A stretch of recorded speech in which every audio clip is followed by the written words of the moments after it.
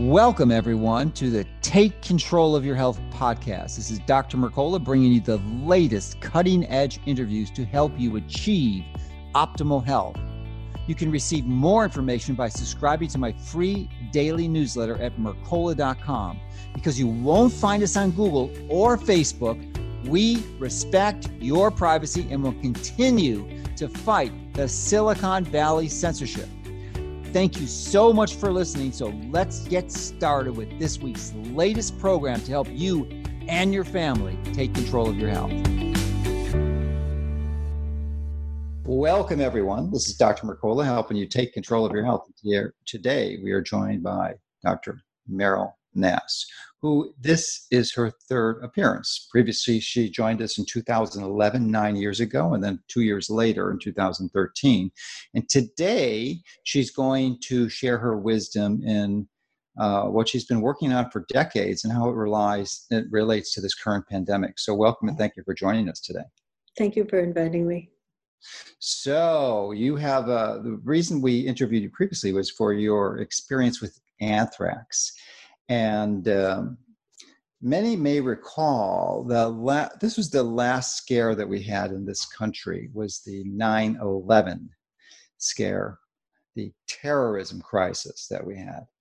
And shortly after that, they launched these anthrax spores, which you had quite a bit of experience with. So, and as a result of that, and I would definitely want you to relate the details because many of our memories are faded on. It's almost 2 decades ago now. But as a result of that crisis, one of the most severe compromises of our personal freedoms were initiated with the Patriot Act. And it's many people's concern that they're going to use this crisis to take even more freedoms away. And there's strong evidence to support it's precisely what's going on now. So before we get to that, why don't you get us, refresh our memories on this anthrax component? Okay, that's a hard one because I could talk for hours on it. Yeah, well, let's condense it because we got a lot of things to talk about today. Yeah, so it might be better if you ask me specific questions. In any event, anthrax spores were sent in a series of letters to the media and to members of Congress, specifically to Democratic senators who were holding up the Patriot Act. It had just come in. It was very large. I don't think anyone had even read it all. And it had been written quite a while before the 9/11 problems. But never let a crisis go to waste. So you bring in your rather questionable, controversial legislation when the country is in a crisis, and you can make an excuse that the legislation is necessary. And that is what was done at that time. A few weeks after the 9/11 planes hit, these letters were sent, and also people who worked in post offices and a very tiny number of other individuals who didn't work in a post office. It wasn't clear how they received anthrax spores died of anthrax. So there are only about 11 deaths in the whole country, and there are about 20-some cases. 44% died, mostly because they weren't diagnosed early enough. So once everybody realized what was happening and they started treating people appropriately for anthrax, it became much less of a problem. But the country was panicked because they didn't know if there would be anthrax spores in their mail. And they didn't know when another letter was going to come. And so this went on for about a month and created quite a hullabaloo. I was interviewed multiple times a day, and it was on television. It was a big deal. And then, it disappeared. But in the wake of these two crises, of course, Congress has only one way to approach any problem, and that is to spend money on it. So Congress appropriated a lot of money for bioterrorism, which is conjoined with pandemic planning. So the same pot of money that goes into pandemics goes into biological defense. And biological defense, much of it is dual use research performed in high containment BSL-3 and BSL-4 labs. So that we don't call it biological warfare, but when you're designing pathogens, microorganisms, to be more virulent than the originals in nature, and because the tools that are available through genetic engineering today make it possible to design almost anything, essentially biological warfare research gets done. Now, things are called biological warfare if the intent is to create a weapon. Things are called biological defense if the intent is to design a bad bug so you can come up with defenses against that bug. What has happened is that a lot of money was spent to develop new high containment labs, many, many more high containment labs. These are labs where you have to have your own air supply. The person working in the labs cannot breathe the same air as the air in the lab because there may be aerosolization of pathogens. So this seemed to be an easy way to spend a lot of these billions of dollars. About $6.5 billion a year ever since 2011 has been designated for this biodefense. So what we wound up with is hundreds of biodefense labs that have to be used, and thousands, possibly 15,000 newly trained biodefense researchers. So now we have cadres of people who are experts in coronaviruses or avian flu viruses, Ebola, Lassa, etc. And what most of that money, $6.5 billion a year, has been spent on has been researching these pathogens, even though the money was supposed to be spent on developing countermeasures and stockpiling countermeasures. To a great extent, that did not happen. When there was a countermeasure available, like an anthrax vaccine or a smallpox vaccine, and companies existed who were skilled at getting sweetheart deals, then we bought supplies of anthrax and smallpox vaccine for the stockpile, or a smallpox drug. But in general, there wasn't a lot.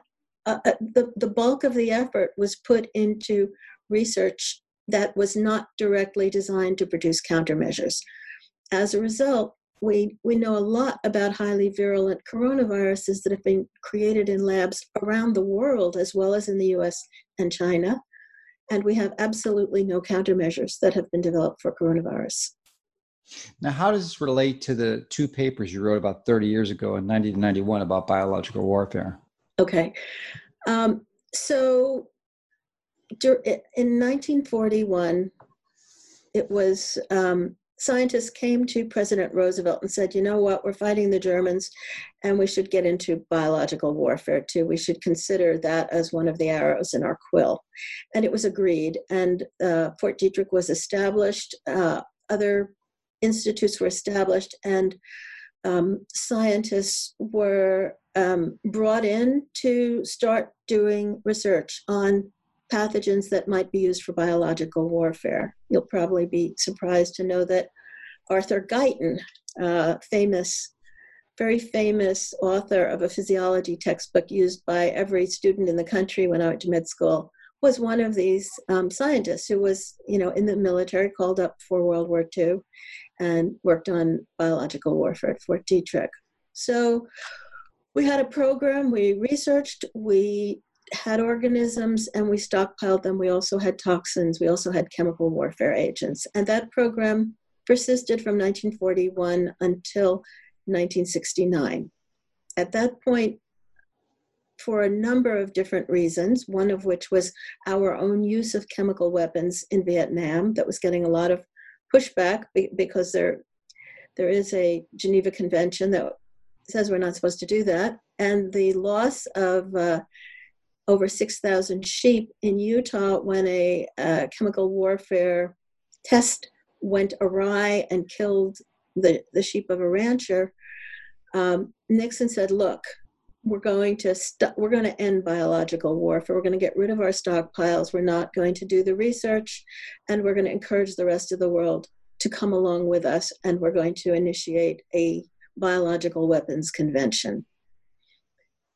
Now, some say that was done because it was felt that the science was at such a place that the United States did not have an advantage over other nations in biological warfare. It was the poor man's atomic bomb. Anybody with a lab and a graduate degree could make the same things. Be that as it may, the United States did initiate a treaty. It was signed by over 100 countries, and we destroyed our stockpiles, to the best of our knowledge, of biological weapons. And there was supposed to be only defensive research after that. But was that the 1987 treaty that Francis Boyle drafted? So it was the 72 treaty that came into force in 75, and Fran Boyle wrote enabling legislation to put it into law in the United States. Okay. So he made it a federal crime to use biological weapons. So things seemed to be good for a while, but the United States realized that actually the science had now advanced, and we probably did have an intellectual advantage against other nations, and maybe this wasn't just the poor man's atomic bomb. And so there were gradual encroachments on the treaty and reinterpretation of the treaty, such that gain-of-function research became acceptable. Gain-of-function is a funny term, which means putting more virulent features into pathogens. So you can take a microorganism that causes disease, but then you can make it more virulent. You can make it go to different kinds of tissues or cells. You can make it transmissible by aerosol.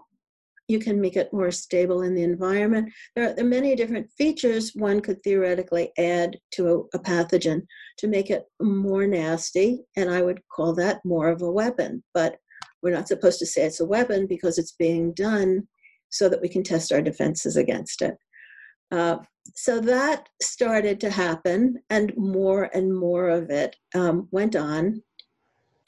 After 2001, we built all these labs, we trained all these new scientists, and the field just expanded. And of course, appropriately, the rest of the countries of the world did the same thing. And so now we have a biological defense arms race / biological warfare. Okay. So these biological safety labs, BSL labs, come in at different levels of security. The 3 and 4 are the most secure. And yes. The purpose of these labs, according to Francis Boyle, is exclusively for the development of offensive biological warfare weapons.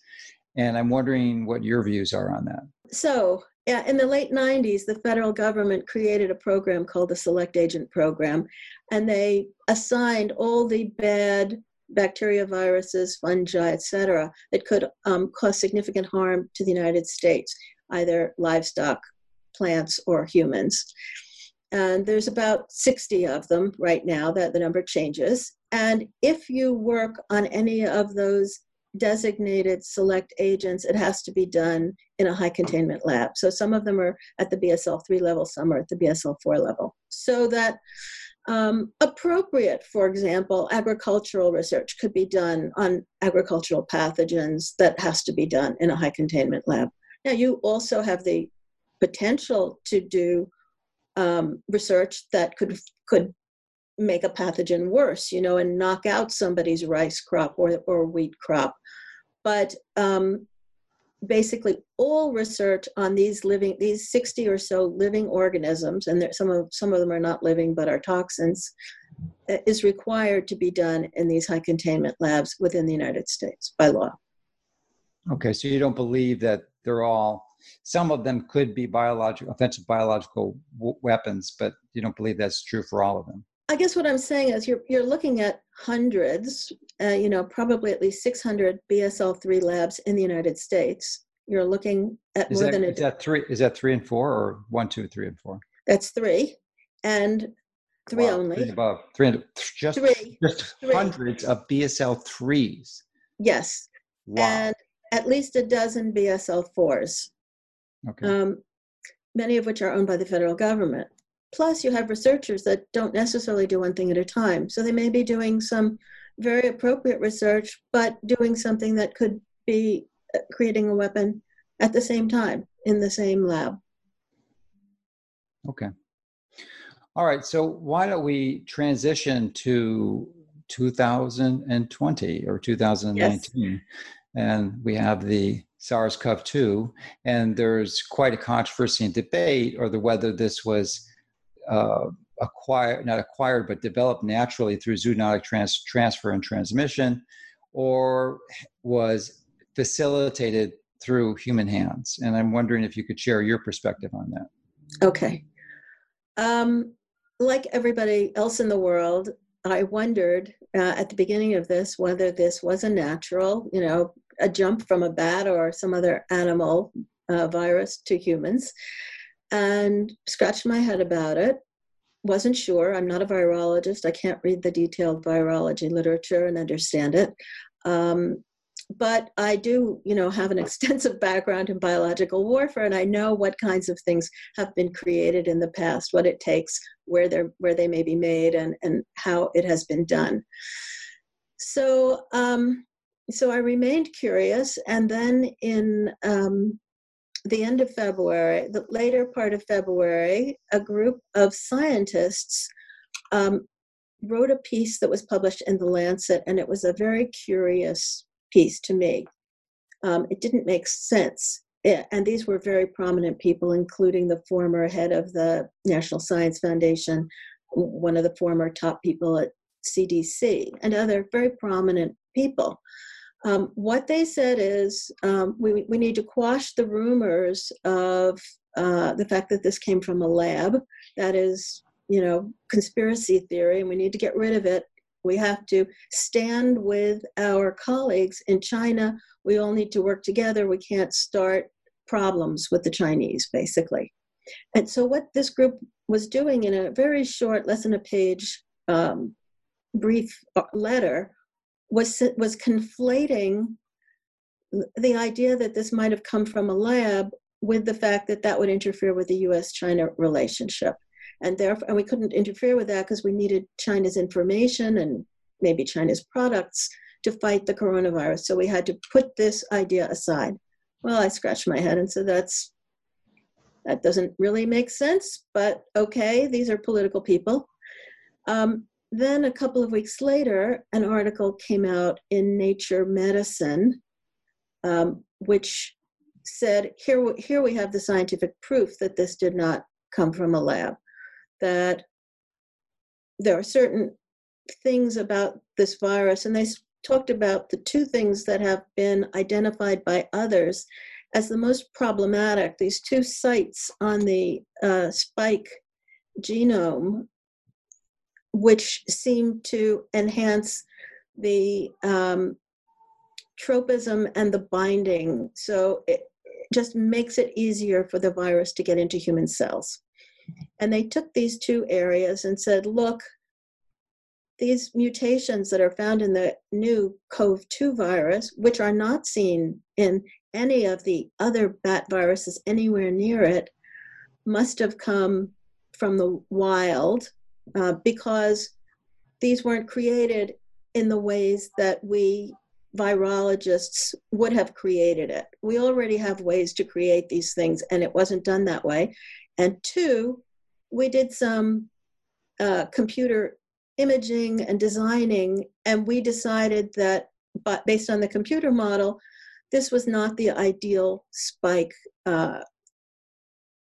formulation. And so if a geneticist, a virologist was doing this, they would have used the computer model, and they didn't, and therefore this must have come from the wild. Well, that was a really crazy argument because it didn't make any scientific sense. It was a lot of hand-waving, assertions, but the evidence was not there because clearly, if you understand that those were two highly virulent mutations that could well have been added to a pre-existing coronavirus, you would know that in fact, each of those could well have been added in a lab by a variety of techniques, including the old passage technique, which is what Pasteur used to make vaccines in 1880. So passage has been around for a long time, but it is still used, and there's a good possibility that it was used in this case, because if you take cells that are not, if you take viruses that are not particularly adapted to the human ACE2 inhibitor, but are adapted to another animal's ACE2 inhibitor, and passage them in human tissue culture with the ACE2 receptor, over time they will develop improved receptor binding. So it's actually a likely way that this coronavirus might have been produced. So anyway, I read that article and I said, this is, complete nonsense. I can't believe Nature Medicine published it. And the two groups of authors, the one from the Lancet and the one from Nature Medicine, have consistently referred to each other as they've been interviewed. Science Magazine did a short piece on the Lancet article. USA Today did a piece on the Nature Medicine article. And then the actual head of the National Institutes of Health, Dr. Francis Collins, wrote a blog post, or somebody wrote it for him, saying, now we have the scientific answer. This piece in Nature Medicine has put to rest any thoughts that this could be a lab construct. That's a conspiracy theory. We have no room for conspiracy theories. This is the end of discussion.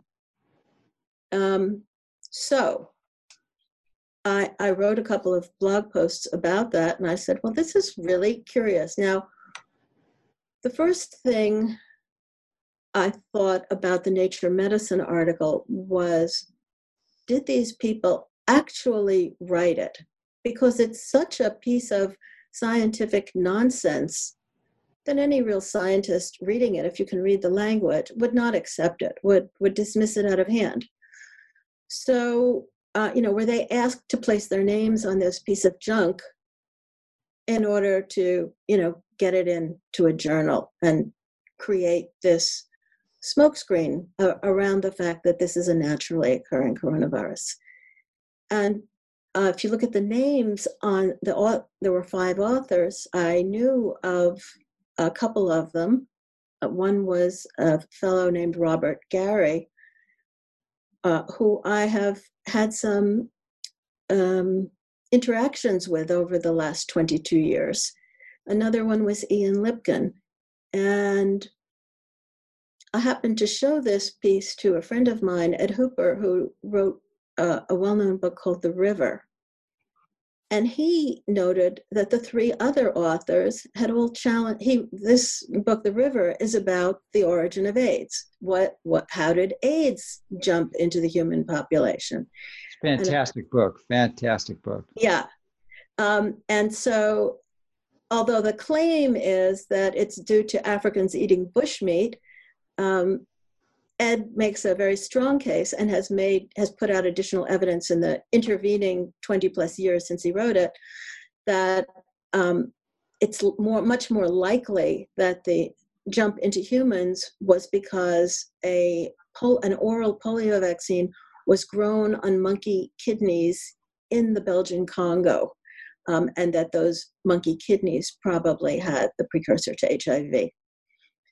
So it was interesting that 3 of these authors, had actually challenged him on his AIDS origin theory. And now they're challenging the coronavirus origin theory, which made me wonder, are these people who have PhDs but can be pulled out by the political medical establishment to try to push,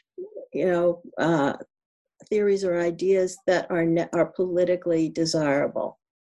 So I guess I'll stop there. All right. So, well, thank you for addressing that, because those are the papers, primarily the Nature Medicine article, that almost every scientist is using to substantiate the fact that there's no human intervention in this virus, and it's just a bunch of hogwash. So then there's other components that another article published in Medium, which is like really a book. I mean, it takes you an hour just to read the article, but that goes into really quite deep science as to some of the reasons. And he's not a conspiracy theorist. He doesn't even suggest that it is man-made, but provides strong evidence that one needs to consider before coming to the conclusion that this was of a natural origin. And do you want to go into that in some detail, because it's an incredible article? Yeah, a little detail. So an author named Yuri Degin, Deigin, did his own research and published a massive discussion of all the coronavirus research that has gone on since 1999 that is relevant to the SARS-CoV-2. And he particularly discusses these two mutations, one, the furin cleavage site, and the other is the receptor binding area. And he talks about all the research that's been done on that and the different ways you can make changes and how changes like what we're seeing now have in fact been done by corona researchers over the past 20 years. And he analyzes everything very, very finely. It's like Ed Hooper's book. He sort of goes in and out and around and discusses every aspect. And when you finish reading that article, you are convinced that it's almost certain that, well, in my mind, maybe not in yours, that these two mutations were put there deliberately, whether they were done by passage, whether they were done by CRISPR, or whether another method was used. Scientists did know the implications in terms of increasing virulence of both of these mutations. So invite you to read that piece. Just block a large amount of time. It's deep science for sure. We'll put a link to the article, to that article in the notes. But it does provide some compelling evidence, pretty strong compelling evidence and research that suggests that this was manipulated in some way and not of natural origin. I'm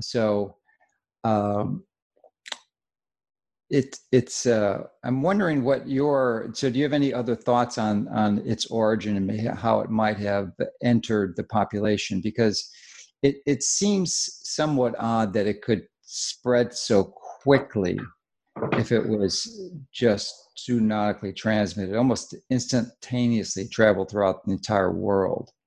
Right. Which just epidemiologically doesn't seem to make sense. Not epidemiologically, but... No, you're right. It came on us suddenly. Yeah. Last month, ABC News said that back in November, the intelligence community was noting a lot of things that were different about Hubei and Wuhan. Whatever signals they were looking at, cell phone messages, people going to work, whatever, that they had a warning that something was going on there. So I think that's interesting if that is true. The ABC News said they had 4 sources for the story, and then someone in the administration the next day denied that they had been given this intelligence. So I don't know. But so if we have to push back the date of when this started, there are more possibilities, I don't want to say any more about the Wuhan World Games, except that they occurred in October and ended at the end of October. And there were military members competing in a military Olympics from at least 40 or 50 countries in the world in Wuhan. The other thing I want to say is, just because an epidemic appears to have started in Wuhan doesn't mean that it came from a lab in Wuhan. And let me give you a couple of other examples. There was a sudden, amazing, instantaneous outbreak of cholera in Peru in January of 1991. There had not been cholera in the Western Hemisphere for almost 100 years at that point. And it started just about simultaneously in three coastal towns in Peru.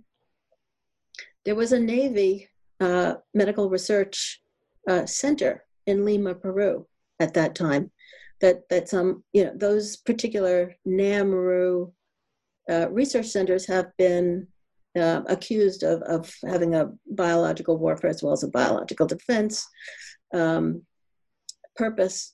I don't know. But just to say, there was a U.S. biological lab, military biological lab in Peru when this outbreak started. Nobody pointed to that U.S. lab and said the cholera came from that lab. When there was the Ebola outbreak in West Africa, and again, more than 1,000 miles from where any Ebola cases had ever been reported, in 2014, maybe 13, guess who had a lab in Kenema, Sierra Leone, right where the outbreak started? Robert Garry, the same Garry who was a co-author of the Nature Medicine paper, who also had sort of fought with me back 20 years ago regarding the nature of the problems with anthrax vaccine.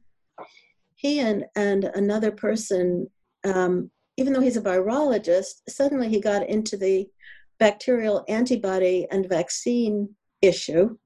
And he did an experiment and said that the problem with anthrax vaccine was there was squalene in it. Squalene is it's a natural product, but it can cause autoimmune effects. It is one of the precursors to making cholesterol.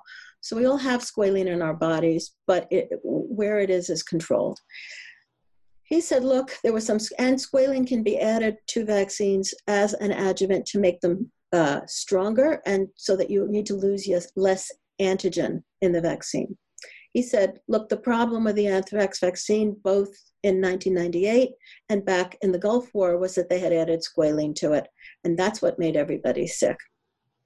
And a book called Vaccine A was written about that.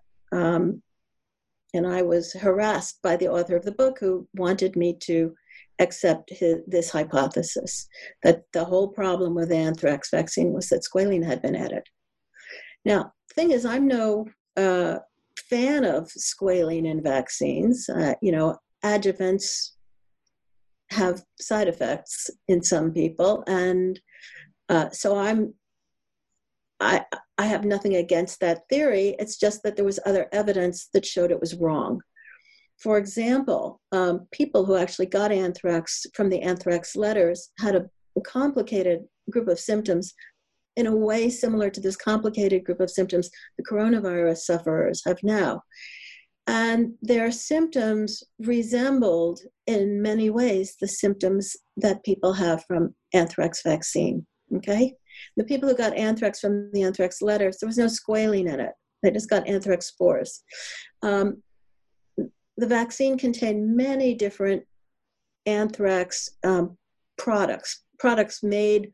It's a very dirty vaccine. Anthrax vaccine is not processed extensively. So basically RNA, DNA, proteins, all sorts of molecules were in the vaccine, and each batch was different than every other batch. And I believe that some of those products were what were making the soldiers ill. I think Garry came up with this theory because the idea was, if that theory was accepted, that squalene was the whole problem, well, then the government could just say, okay, we're not going to make any anthrax vaccine with squalene, and now you all have to be happy. We've taken out the bad ingredient, and now, roll up your sleeve. And so that was my experience with him. Ed Hooper had a different experience. He actually made an arrangement to meet with Ed Hooper talking about original AIDS cases, and then he didn't show up for the appointment. And when Ed went back to his hotel room, Garry shows up at the hotel room saying, this is a cloak and dagger thing, and I had to test you, and that's why I'm here now. So Garry is an unusual individual. Like I said, Ebola, AIDS, anthrax, he's a virologist, but he's somehow into all these highly controversial organisms and seems to want to create, push the government line on whatever it is he's doing. Like, my lab had nothing to do with the Ebola outbreak in Kenema, Sierra Leone. Okay, well, thanks. Let's transition back to the funding for the coronavirus research, which literally goes back over 2 decades. And I think that's an important point to discuss, because it gives us some insights as to whether or not there is a violation of the federal treaty for agents. Yeah. So the U.S. was funding this research. I mean, they really were, up until 2014. Barack Obama stopped it, and it was stopped for 3 years, and then it was revectored again in 2017. But during that time in 2014, I believe the funding shifted to China, to the Wuhan Virology Institute. So from the classic 2015 University of North Carolina paper with Barrick and Dr. Shi Zhengli, and then all that was funded with the essentially the U.S. funding. So I'm wondering if you can give us your perspective on that. Okay. Coronavirus research over the last 20 years has been done in many countries in Europe, in many labs in the US, in Japan, Singapore, China, and probably other places. And it has often been funded by multiple funders. So funders have included the Australian government, different branches of NIH, but primarily Fauci's NIAID, the National Science Foundation, and USAID, surprisingly, because you would think USAID is an aid agency.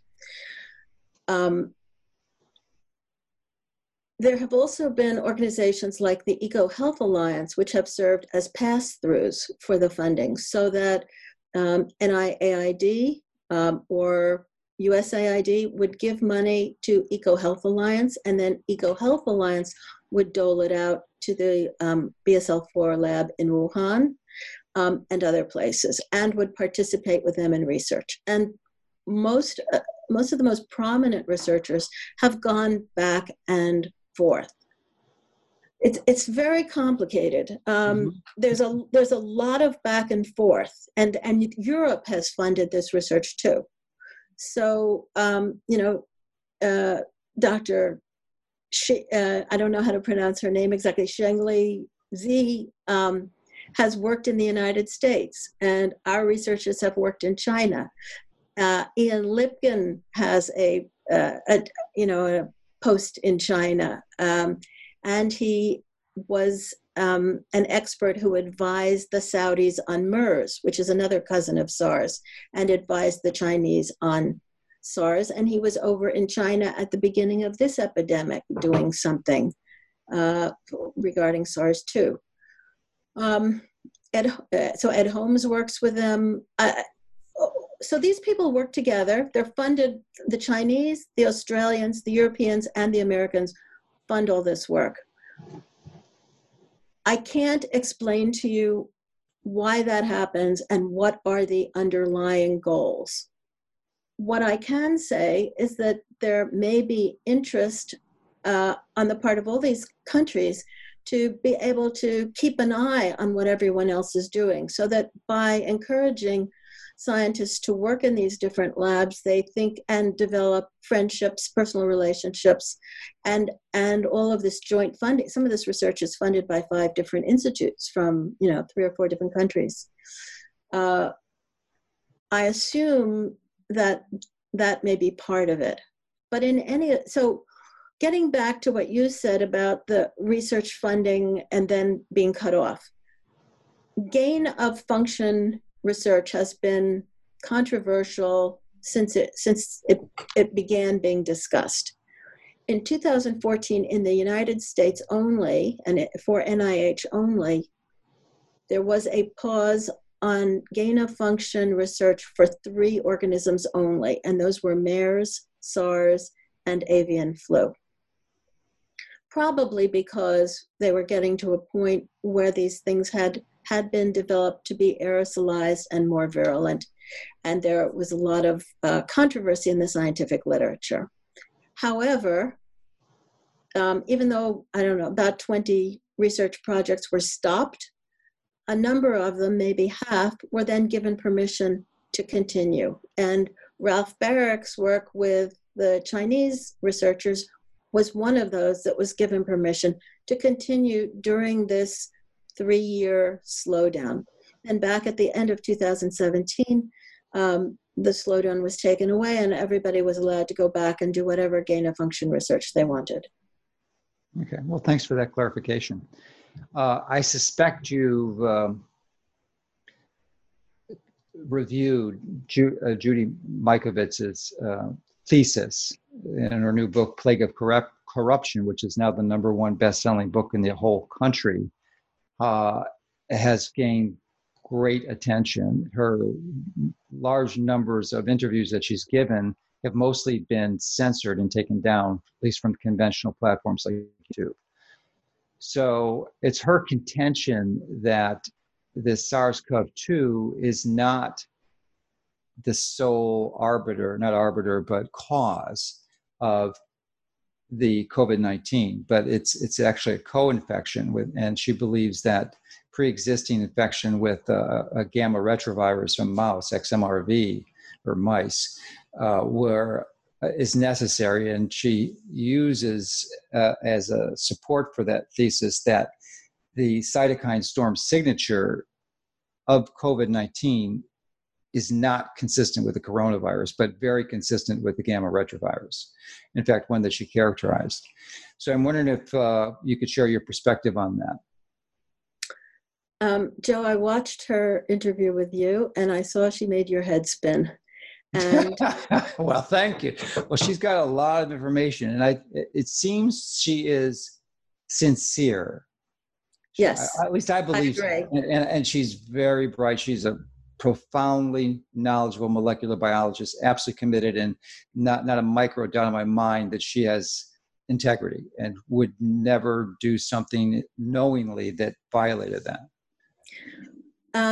Right. So, what she says is very interesting. Some of it I think is incorrect and some of it is correct. And there's so much of it that it's very hard to separate. I think it's certainly possible that the XMRV co-infection is necessary for various illnesses. And that, I've worked on chronic fatigue for decades and, nobody understands that. And if XMRV is the answer, that'd be great.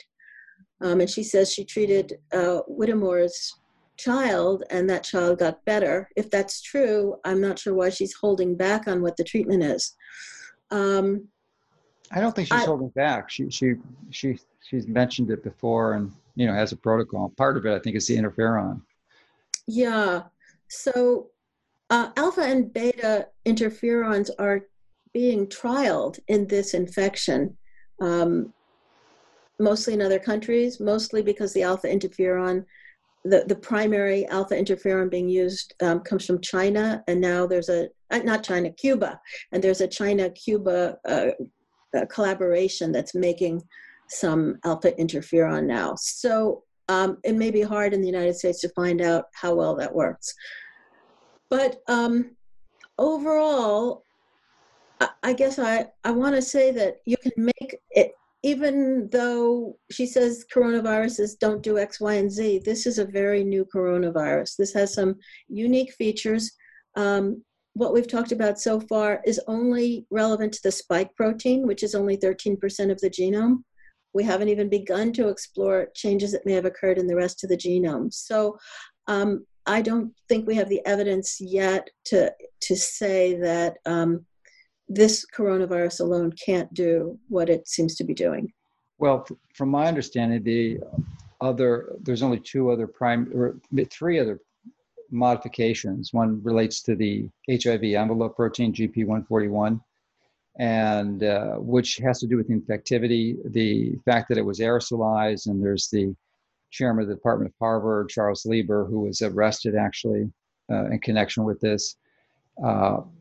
And then the other part is which you mentioned was the furan cleavage site, which has to do with infectivity. So it seems like almost all the other manipulations were related to infectivity, not pathogenicity. So you just think it hasn't been identified yet? Well, so see, I don't know enough, but some people are saying there are 2 or 3 or 4 small 6 to 10 amino acid segments that look like bits of HIV, and that they're inserted in different places. They may have effects on the immune response. I don't know. I think that information will gradually appear. Okay. So is that the primary concern you have with what she's saying, or are there other areas you have contention with? Yeah, like you, I think Judy Mikovits is very sincere. And so people, everyone's asking everyone now, please tell us what's right and wrong about her statements. And I just don't think it's my role to get into that. I think the government, there's already been lots and lots of articles trying to make her seem like a crazy person. No, there's a massive discreditation campaign going on her from mainstream media. I mean, everything. I've even heard that YouTube has inserted ads left some of her videos up and inserted ads discrediting her right in the middle of the video. Exactly. So, so I'm not going to do that. And yeah. I think, I've got to spend some more time reading the book, not just listening to the interviews, and seeing what the data show and understand. I mean, in my own research, I have found, Anthony Fauci to be a hypocritical fraud who pretends he knows nothing about coronaviruses, and he's funded, over $100 million of coronavirus research out of NIAID. So there he is. He looks so gentle, and he doesn't give you any details about anything, but he knows a lot of details. So I think, I'd like her to be right on those areas. Okay, well, you've done research in vaccines before, certainly with the anthrax vaccine, and I'm wondering what your take is on this new fast track vaccine, which everyone was saying was going to be taking 18 months. And even that was beyond fast and really aborting any safety precautions. But it's far beyond worse than that, because they are already doing human trials with a vaccine that they anticipate to have in the next 3 to 4 months. Yes, and started in March. They're doing human trials of at least 2 vaccines in the U.S. now. So I'll tell you what I know. First of all, it's the first one, the Moderna, was an mRNA vaccine. We haven't had an mRNA vaccine before. So we don't know what that's going to do in people. And therefore, it seems unconscionable to give it to people before you put it in animals, so that you can at least have some idea what the side effects might be. There are about 80 vaccines in development that I've read about, all sorts of vaccines. There were many trials, not just the trial at Galveston with Peter Hotez, where they tried 4 different types of vaccines against coronaviruses, and they all failed. But there have been other types of vaccine platforms that have been used that also failed. Can we just stop there for a moment, because I believe Robert F. Kennedy went over that one of those trials, and it was worse than failed. They gave the vaccine to ferrets, I believe, and they got an incredibly great humoral antibody response. But then when they gave them, they were exposed to the natural infection, they all died. Yes, and Hotez also says in their animal experiments, the animals were worse when they were exposed to the disease than if they had not gotten the vaccine, or vaccines. Hotez also says that reminds people of experiments that were done in the 1960s with an RSV vaccine, which was given to children, and several of the children died. Again, with the same sort of cytokine storm problem arising. So I think there's, this is a vaccine you should tread very lightly with, and should never have been given to people before it was given to animals. I want to talk about, though, the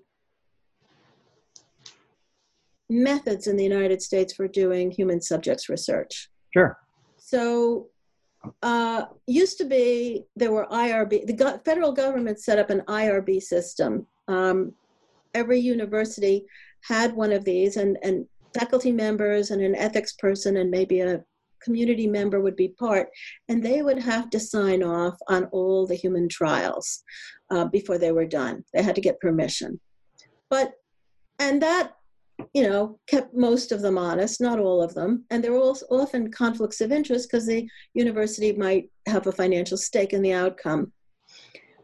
But then the United States allowed commercial IRBs. So you can just go to a company and ask them to approve your clinical trial. And then the United States government allowed commercial clinical trial companies. So you don't have to get anywhere near an academic to perform a trial in human beings. All you have to do is go to commercial IRB and a commercial research organization, and there are many of them. They are particularly prevalent in the South and in poor places where subjects can earn a little money by agreeing to be human subjects. And so these actually have become large companies with many sites. And it is these types of organizations that are used for the most potentially heinous clinical trials. And we have no idea what they're telling people when they sign them up to be subjects. So I think it's a real problem. People, before you agree to be a subject in any clinical trial, you should really discuss it with other people. Be sure you know exactly what you're getting into. In general, even if you are injured, disabled, or die in a clinical trial, you're not subject, you are not eligible for any federal payments. There have been attempts to try to make that happen, but they have failed. So people take a lot of risks when they get into a clinical trial, particularly a clinical trial like the ones that are going on now at a high speed before there are even animal trials, and probably very limited phase 1 trials. I would just warn your listeners, be very careful about agreeing to join a trial. Thank you for your caution. And I would add that it should be extended beyond just participating in experimental vaccine trials, but also to pretty much almost every interaction with the conventional medical system, because they have abandoned the true meaning of informed consent and full disclosure of the entire consequences of engaging in many of these interventions is hardly ever given, and if they do, it's just the tiniest tip of the iceberg. So I couldn't endorse that caution more thoroughly. So extending beyond that, though, I'm wondering what your thoughts are, and thanks for summarizing these trials. I mean, it looks like the vaccine, this SARS-CoV-2 vaccine, is coming out this year. So your thoughts on whether you think it will be, and it's probably beyond your scope of. Right, we can't imagine, if it's because we don't know what it's going to be. I'll just point out Ralph Baric, who is the top corona researcher in the United States at the University of North Carolina, said himself in an interview a couple months ago that vaccines aren't going to work in the older population, for which this disease is most risky. That's a really profound pearl. Thank you for sharing that. The top expert in the United States states that it will not work. Yet they're not listening to him, even though he's part of the cabal. He's part of the elderly. Yes. No. That's correct. That was the caution, in the elderly. And that's clearly their target population. That's where 70 to 80% of deaths are occurring. Right. So do you have any other thoughts about the vaccine coming up? But that was a good one. That was a really good one. What do you use that? Well, having dealt with many people who've died, who have developed seizure disorders, all sorts of terrible complications from anthrax vaccine and smallpox vaccine and sometimes other vaccines. I try to do a careful risk-benefit analysis before recommending a vaccine to any patient. I mean, sometimes I think it makes sense for people to be vaccinated, but that their own situation, where they live, their age group, who they're exposed to, where they're traveling to, are all important features that would help you to create that risk-benefit assessment. And I don't think vaccines should be looked on as risk-free. They're clearly not risk-free medical interventions, and should be done thoughtfully. Oh, let me also point out, talking about these characters that I discussed earlier, Ian Lipkin, one of the authors of the Nature Med piece, has been used to publish about chronic fatigue syndrome and autism. And he spent 10 or more years looking for an infectious cause of autism, excess weight in the mother or maybe in the father, all sorts of things, but not vaccines. So again, I think he is likely, when you look at what these folks investigate, that Lipkin or Bob Gary in particular, you'll see they just jump from one thing like vaccines to Ebola, to SARS, to Gulf War syndrome. I mean, they're jumping from one highly controversial subject to the next and always pushing the government line on what that is, and usually the line that there is no treatment. So, yeah, I totally agree with you. Vaccines are, once you inject a vaccine, you can't take it out. At least with drugs, for most of them, the effect wears off in a short time. Yeah. Well, what Judy helped me understand, what I got from interviewing her, is that most of these vaccines are created in cell cultures. They require nutrients to grow and to scale up their volume so they can be commercialized. And the process of incubating them in these animal cell cultures is that they are likely to acquire whatever viruses were present in that animal, as you mentioned in the book In the River, where these monkey and chimpanzees cells were used to culture the smallpox virus, but it was contaminated polio. with Oral polio. Polio. I'm sorry, polio. But it was contaminated with SIV, simian immunodeficiency virus. So, and God that's knows just what one else. example. Yeah, that's just one example. Who knows what other retroviruses or contaminants were in that we haven't even yet begun to understand or characterize. So that's a danger. It's an unknown risk. We have no complete understanding or clue as to what's in these things because of the way that they're being created. Now, you could create them in a different way, but they're choosing not to do that for whatever, most likely financial. Right. So I want to give you another pearl. I'm going to have to go to my computer because on the FDA website, there is a page that talks about the problem of growing vaccines in cells that may have oncogenes, or cancer-causing viruses, and what kind of research they're trying to do to deal with this. So they acknowledge that goes on the FDA website. Yeah, it's just crazy. And you've mentioned Lipkin a few times, and that is the scientist that was used to discredit Mikovits in her research and basically allow her to get her 2009 science paper retracted. And she was forced to be a co-author on the paper that Lipkin authored, even though she was essentially in lockdown and couldn't go to the lab and participate in doing the research. Yes. And Lipkin also has been involved with Peter Daszak. Lipkin has given Daszak a position in his little organization at Columbia. And Daszak is transferring funds. Lipkin is also getting lots of funds from NIAID, but Daszak is transferring funds to do all of this corona research around the world, as well as NIH directly funding and others. Yeah, he got a $30 million grant after publishing the paper that discredited Mikovits. So they were a pretty generous reward for him. but the craziness goes on. So do you have any other insights you'd like to share with us? Because, you've been doing this a long time, and you really are a credible source of solid information that's based in reality. So, Well, 30 years ago, when I was writing papers about the potential risks of biological defense research, we had a lot less biological defense research going on, and the risks were significant. Everybody agrees that these labs leak.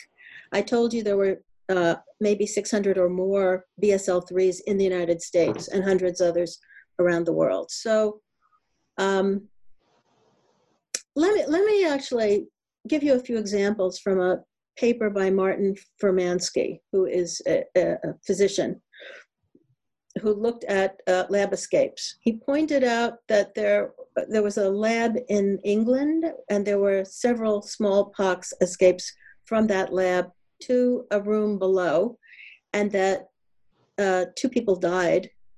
And after the second one happened, I think it was around 1980, the lab director killed himself. That there were huge outbreaks of Venezuelan equine encephalitis, thousands and thousands of people in Latin America, and it turned out all to be due to improperly inactivated vaccines. So the disease they were vaccinating all these livestock for was actually giving them the disease and giving it to humans also, thousands and thousands. You don't hear about that. He points out that the 1977 H1N1 outbreak. Every year there's a flu pandemic, and in 1977, the pandemic started in China or Russia, probably from vaccine that had been defrosted, because that particular strain had not been, H1N1 had not been around in the world for 21 years. And genetically, it looked almost identical to the strains that were around in the late 40s and 1950s, early 50s. So that whole pandemic was a lab escape. Is that the pandemic that actually caused the catastrophic swine flu vaccine and had lots of complications like Guillain-Barré syndrome? So no, it wasn't the same. It was because it started in the borderland of Russia and China. We made our own, but it was probably done in the expectation that we were going to have an outbreak. And so they were trying to, whoever, took it out of the freezer was probably, that's the implication, trying to make a vaccine for 1977. Our swine flu was 1977. It was, I think, 76 where the recruit died at Fort Dix. And then, all the machinery of the United States government and the manufacturers got together to create very rapidly a swine flu vaccine to save the United States. And abysmal failure. Abysmal failure. First of all, there was no outbreak.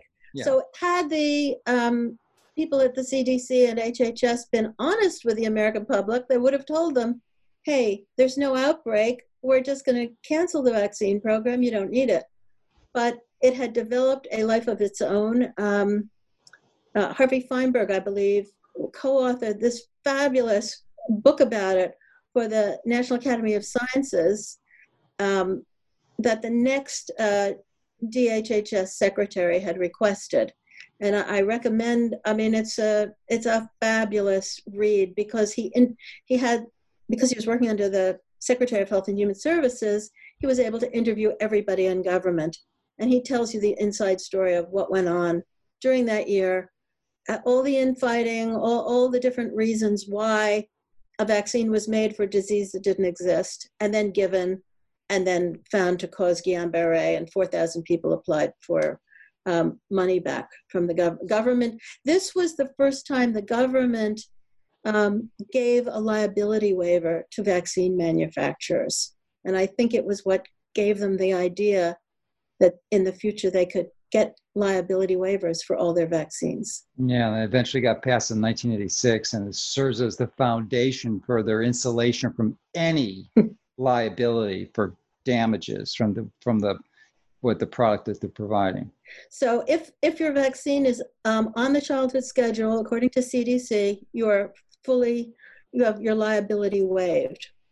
But as of the 2016 21st Century Cures Act, if the CDC recommends any vaccine for a pregnant woman, liability is waived for that vaccine. And you can license a vaccine using real-world evidence, and you don't necessarily have to do clinical trials to license vaccines, according to that act, which was passed and signed by Obama in December of 2016. And as soon as every new vaccine is licensed, the CDC is required to put it in front of the Advisory Committee on Immunization Practices at their next meeting for consideration to be added to the childhood schedule. So we can look forward perhaps to many more vaccines being waived, and also there's a special waiver program for pandemic and emergency vaccines and drugs. So all the vaccines, all the drugs that are designated for use during this pandemic will have a waiver of liability. And as far as I know, this hasn't changed. The maximum a person can get is $250,000 for the government, even for a death or permanent total disability. Yeah, that's if they're successful in the court, which is yes. And it's not the vaccine hurdle. court. You don't go to vaccine court for this. You actually have to apply to HHS. So HHS pays you. HHS is the judge and the jury, and there is no appeal.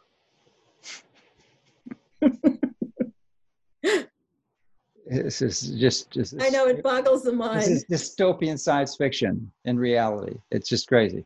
So I'm wondering if you think an effort to shut down these 600 BSL 3 and 4 labs in the US is an overambitious goal.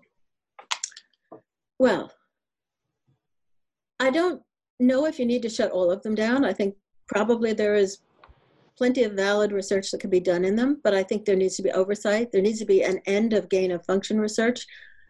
I think it maybe if this is bad, if the people realize, if the population understands that this is what your Congress and your scientists have given us just because everyone was trying to do a CYA, the Congress was trying to throw money at a problem. Nobody was doing oversight. And all these agencies, there are 8 agencies at the level of secretaries, like the VA, HHS, Homeland Security, FEMA. There's 8 different agencies that are responsible for doing some pandemic preparedness, and 15 other organizations within the federal government. But much of this was spent just buying things like anthrax and smallpox vaccine that are probably unnecessary, very expensive, would never be used, and not buying personal protective equipment and things that should be used. There's hundreds of, about $200 or $300 million a year designated for hospital preparedness in these funds, but it doesn't get spent on the things we would normally consider it should be spent on. So I think that if all the countries of the world got together, because all their populations are so angry about what has happened, and said, we don't want any more of this, and everybody can inspect everybody else's labs, we can all make sure that what you're doing is actually going to be pro-life instead of anti-life, we would be a lot better off. And maybe that's possible. And you don't have to shut them down. You have to reduce the numbers all over. And I'm sorry, there may be virologists without a job, but that's happened before. When the U.S. Biological Warfare Program was shut down, there were scientists without a job. But maybe there shouldn't be death scientists. Yeah. Well, that reminds me to cover an earlier question I had for you. It's out of context now, but still relevant. Is the fact of employment, especially connected with the anthrax vaccine. There's speculation that the person who was incriminated for doing this was a former employee in the anthrax program who was terminated, and he was doing this as a result, speculated, to get his job back. And then Right. same course, coming back to this, other people are speculating that it was maybe not accidentally released at all, but was maybe released by one of the virologists or employees at Wuhan who was out of a job, and recognizing that if they sort of creating a market for their services and become reemployed again. I'm wondering what your thoughts on that speculation is. Okay, I can't say about Wuhan, but as far as the anthrax attacks go, the person who was ultimately accused after he died, after he was driven to his death by the FBI, was Bruce Ivins, who was a friend of mine, and the FBI actually never had any proof that Ivins had done it, nor that the anthrax actually even came from the flask that they said it came from, that was in Ivins' possession, but was available to over 100 other people. So when the National Academy of Sciences report came out a year after the FBI decided to close the case, and the FBI did that because they knew they didn't want to deal with what was going to be in that report, the National Academy of Sciences group said, we can't say where this anthrax came from. So who was the perpetrator, or what group was the perpetrator? And the United States government did have stories of anthrax. It probably had a store that it had retained in 1975 after it had hidden in Becton Dickinson. After the biological weapons program was shut down, they selectively saved some toxins and bad things and put them in the private hands. That's been documented in a congressional hearing, and I cited that in a congressional testimony I gave in 2001. And we also had anthrax that had been made during a probably illegal program during the Clinton administration. And certainly there could have been other anthrax made here or in other countries. And a cabal got it and used it to perpetrate the anthrax letters. So, it's easy to blame people. I mean, the FBI needed somebody to blame. Bruce Ivins was the third or fourth different person that they had decided to focus on because they kept losing their earlier people. They tried to set up a number of people to take the blame for that case. So I don't know about Wuhan. I tend to think that these big things are probably done by big organizations rather than individual lone nuts. Yeah, that would make more sense. More of a coordinated, sophisticated plan.